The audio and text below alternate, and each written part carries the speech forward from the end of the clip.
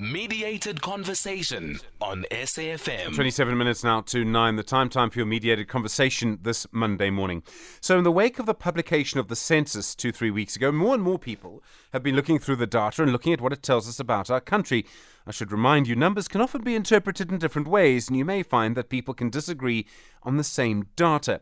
Now, the Gauteng City-Region Observatory has suggested that based on the numbers that have been published, it may be that the city of Cape Town is now bigger, or is becoming bigger, than the city of Joburg. In other words, the pace of people moving into Joburg is slowing down, while the pace of people moving into Cape Town is speeding up. Of course, it's hard to know for sure. One of the reasons for that is that the census had a big undercount. By some figures, there was an undercount of around 31%.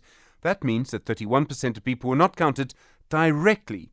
But that does not mean they were not counted, just that they were counted in a different way, or accounted for in a different way. At the same time, it is obvious that there are people moving from Joburg to Cape Town, or not moving to Joburg at all, and instead going to Cape Town. So what is happening, and why is this happening? First this morning, Graeme Gotz is the Director of Research and Strategy at the Gauteng City-Region Observatory. Then, the numbers. Risenga Maluleke is the Statistician-General of South Africa and the Head of Statistics South Africa. We will ask about the undercount and the numbers. And then finally, could the prices of property help us? Could we actually start to see trends emerging in property which may help to confirm these numbers one way or another?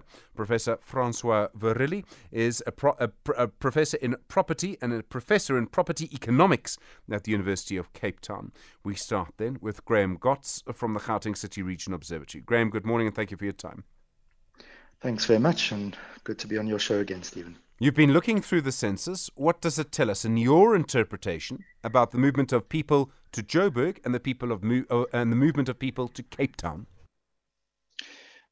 So let me just start with a little indication of our reaction to the census numbers. In 2012, we brought out a report very quickly after the census 2011 results were released. And in that report, we said what was so surprising about the census results was how unsurprising they were, because basically we were seeing exactly what we expected: fast-growing cities, some progress, some development progress, but of course lots of informality and so on. And this time around, I think we are seeing exactly the opposite. These numbers are really, really surprising. We expected, based on anecdotal evidence, that we'd continue to see fast growth in Gauteng and in particular Johannesburg, and the census numbers are not saying that at all. So just by way of illustration, between 1996 and 2001, the average annual growth rate of Gauteng was 4.3%. Between 2001 and 2011, it was 2.7%. And now between 2011 and 22, it's been dragged all the way back down to 1.8, 1.9%. So we tend to think of Gauteng as the fastest growing part of South Africa, but that's not what the census results are showing at this point in time. So really surprising. This is the big headline number, if you want it, is that Statis's own mid-year population estimates put the population of Gauteng last year in 2022 at 16.1 million, which is their statistical forward projections, their estimates based on previous census. We're now sitting 1 million short of that number at just 15.1 million. So Status's own estimates is 1 million over what the census results has shown for Gauteng. So just to be very clear, that figure for Gauteng helps us. The projection was 16.1 million. The census says 15.1. We'll get to the stats. We'll ask the statistician about that in a moment. When we talk about Joburg and Cape Town, are we talking about Johannesburg and Ekurhuleni or Gauteng? So the census data is released for each municipal area, and so we can see separate figures for Johannesburg, for Ekurhuleni, for Tshwane. And the census numbers for Johannesburg are just staggering. We're looking at a situation where Johannesburg is growing, according to the census, by a mere 0.8% annual average growth per year. Now, if you think about the fact that Johannesburg was estimated now at just 4.8 million people, and Cape Town is estimated at 4.8 million people. But Johannesburg is growing at 0.7 and Cape Town is growing at double that. Basically what it means is this year, according to Statistician, Cape Town is larger than Johannesburg, and that figure is just staggering for us. So a part of us is not wanting to believe the numbers. Part of us is saying something here is wrong. There must be something in the undercount that's explaining this. But there is a possibility that the numbers, even if they're not precise, are at least suggesting that there's a significant turnaround in Johannesburg's fortunes, and people are either leaving the city or not wanting to come here, which is a really, really concerning thing. Some people might think it's a good thing. Sure. Oh my goodness, thank goodness, the pressure is off. But for a city that's losing population, or not losing population, but not growing nearly as fast as everyone thinks, there is trouble ahead. Okay. Is there, we'll talk property with an expert, with Professor Viruly in a minute, but are there other data points outside of Stats SA that could point one way or another to what's happening that you're aware of? Yeah, we're doing a lot of this at the moment. We're looking at our own quality of life survey data. Every 2 to 3 years, the GCO comes out with a big quality of life survey. And that's it's a large survey. The last count was about 13,600 respondents, and we're trying to look at that data to understand whether it lines up with what the census is saying. Some data points do align. One of the interesting things that we saw in the Statistician release was that there's been a shift downward in the proportion of people with tertiary qualifications. So last time around, we had a situation where 18% had a tertiary education qualification.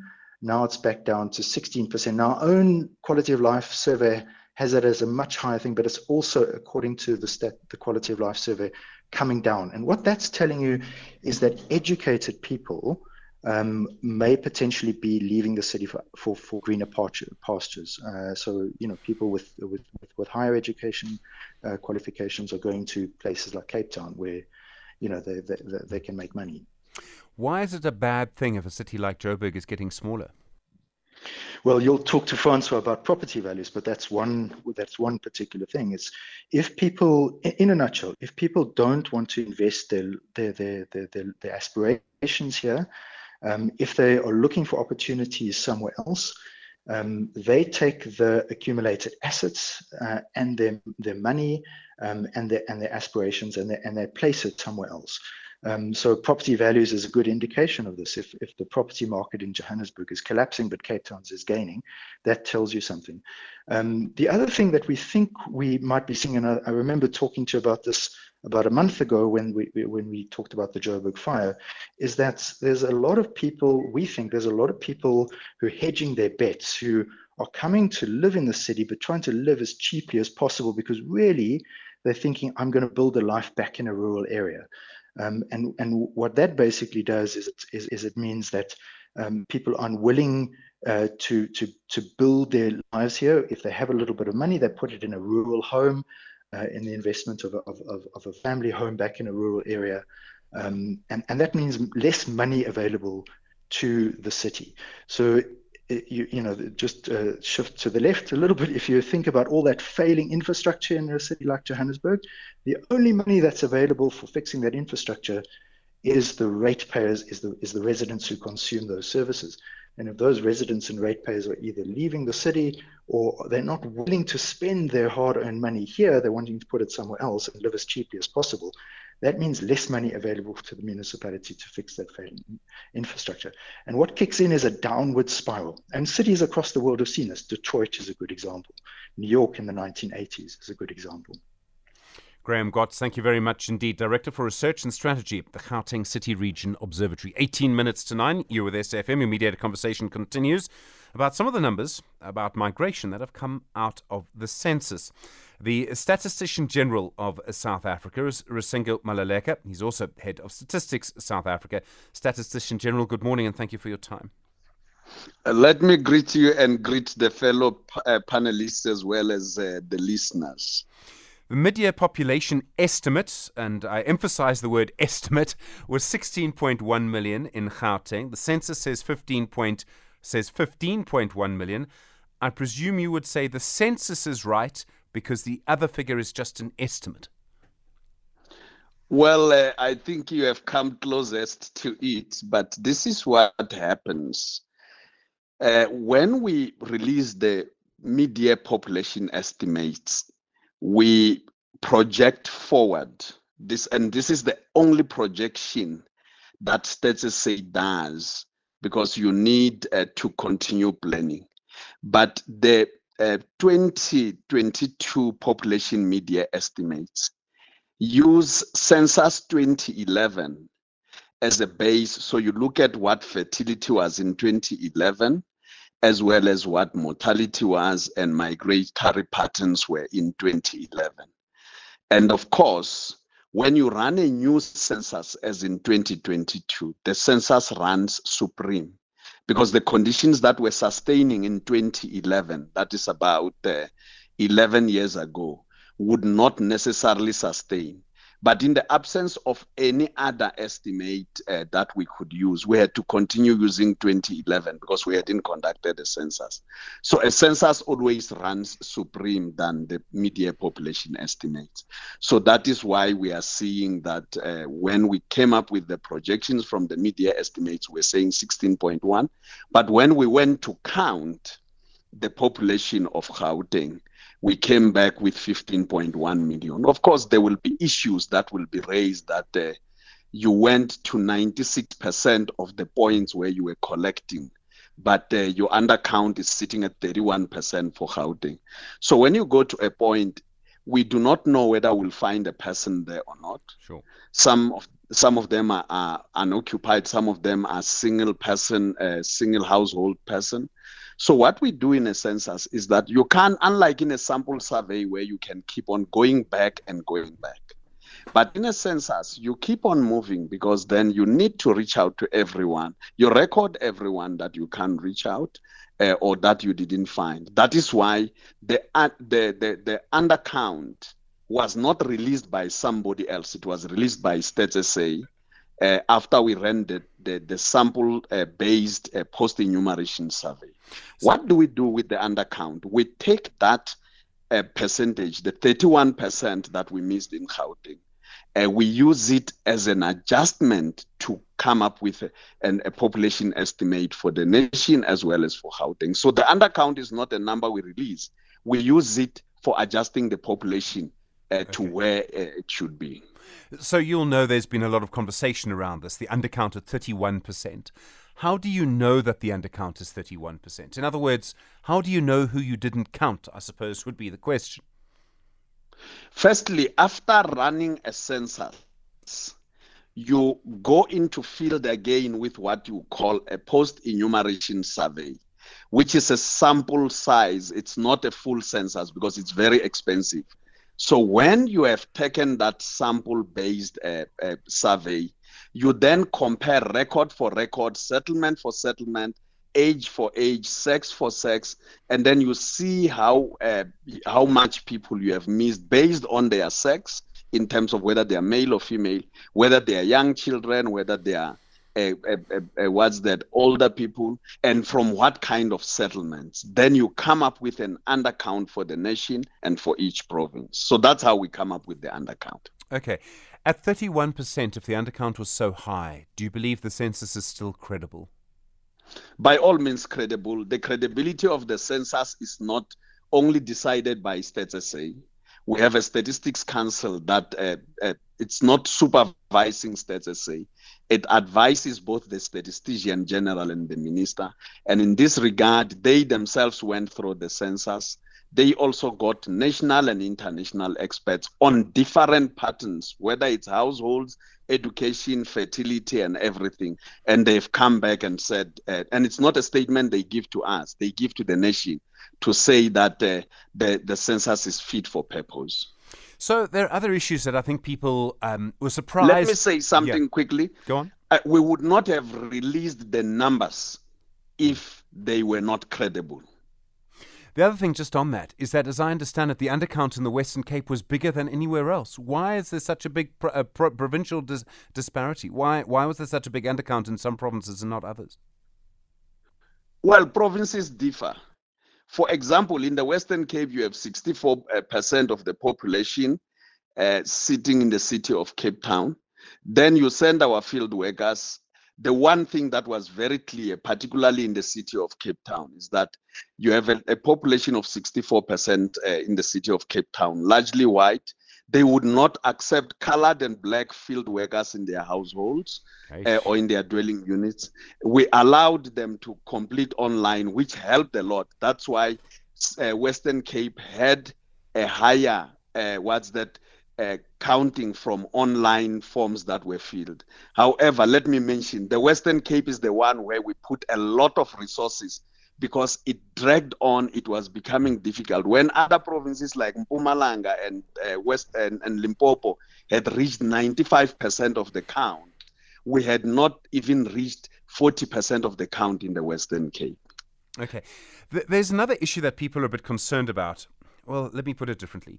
Many people were surprised to find, according to the census, that such a small proportion of our population had been born in other countries. I'm talking about foreign nationals living in South Africa. Of course,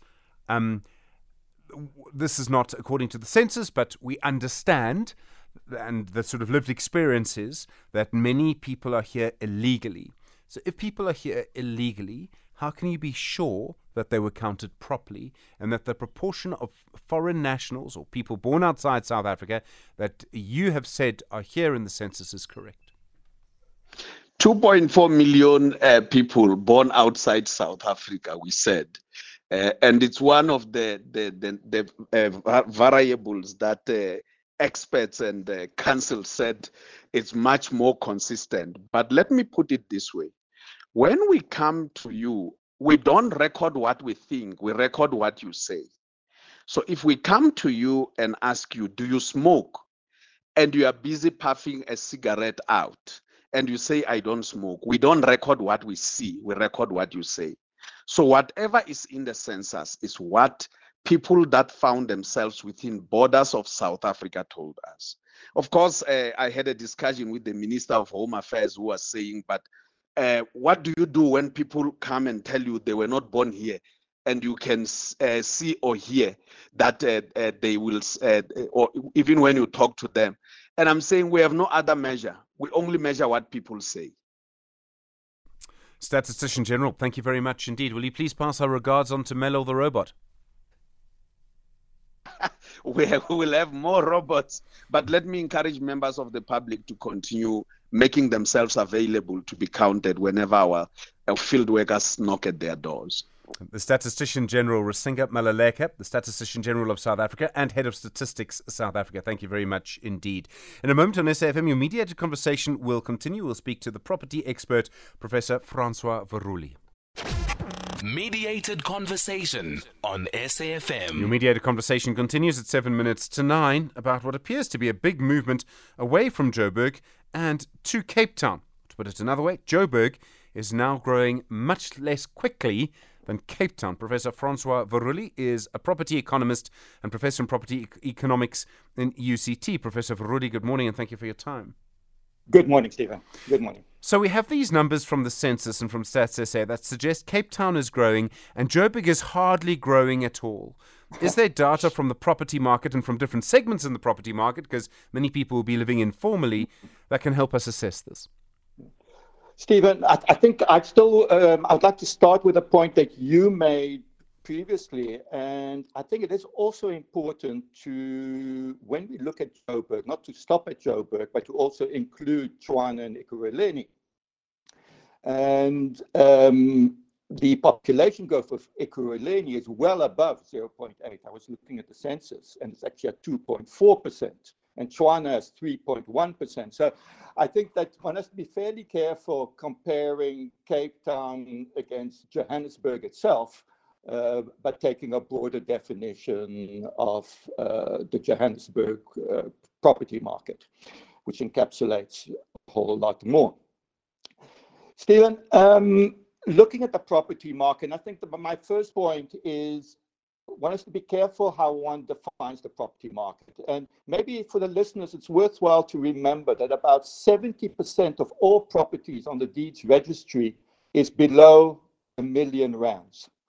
So when we talk of the South African property market, that's the market we're largely talking about.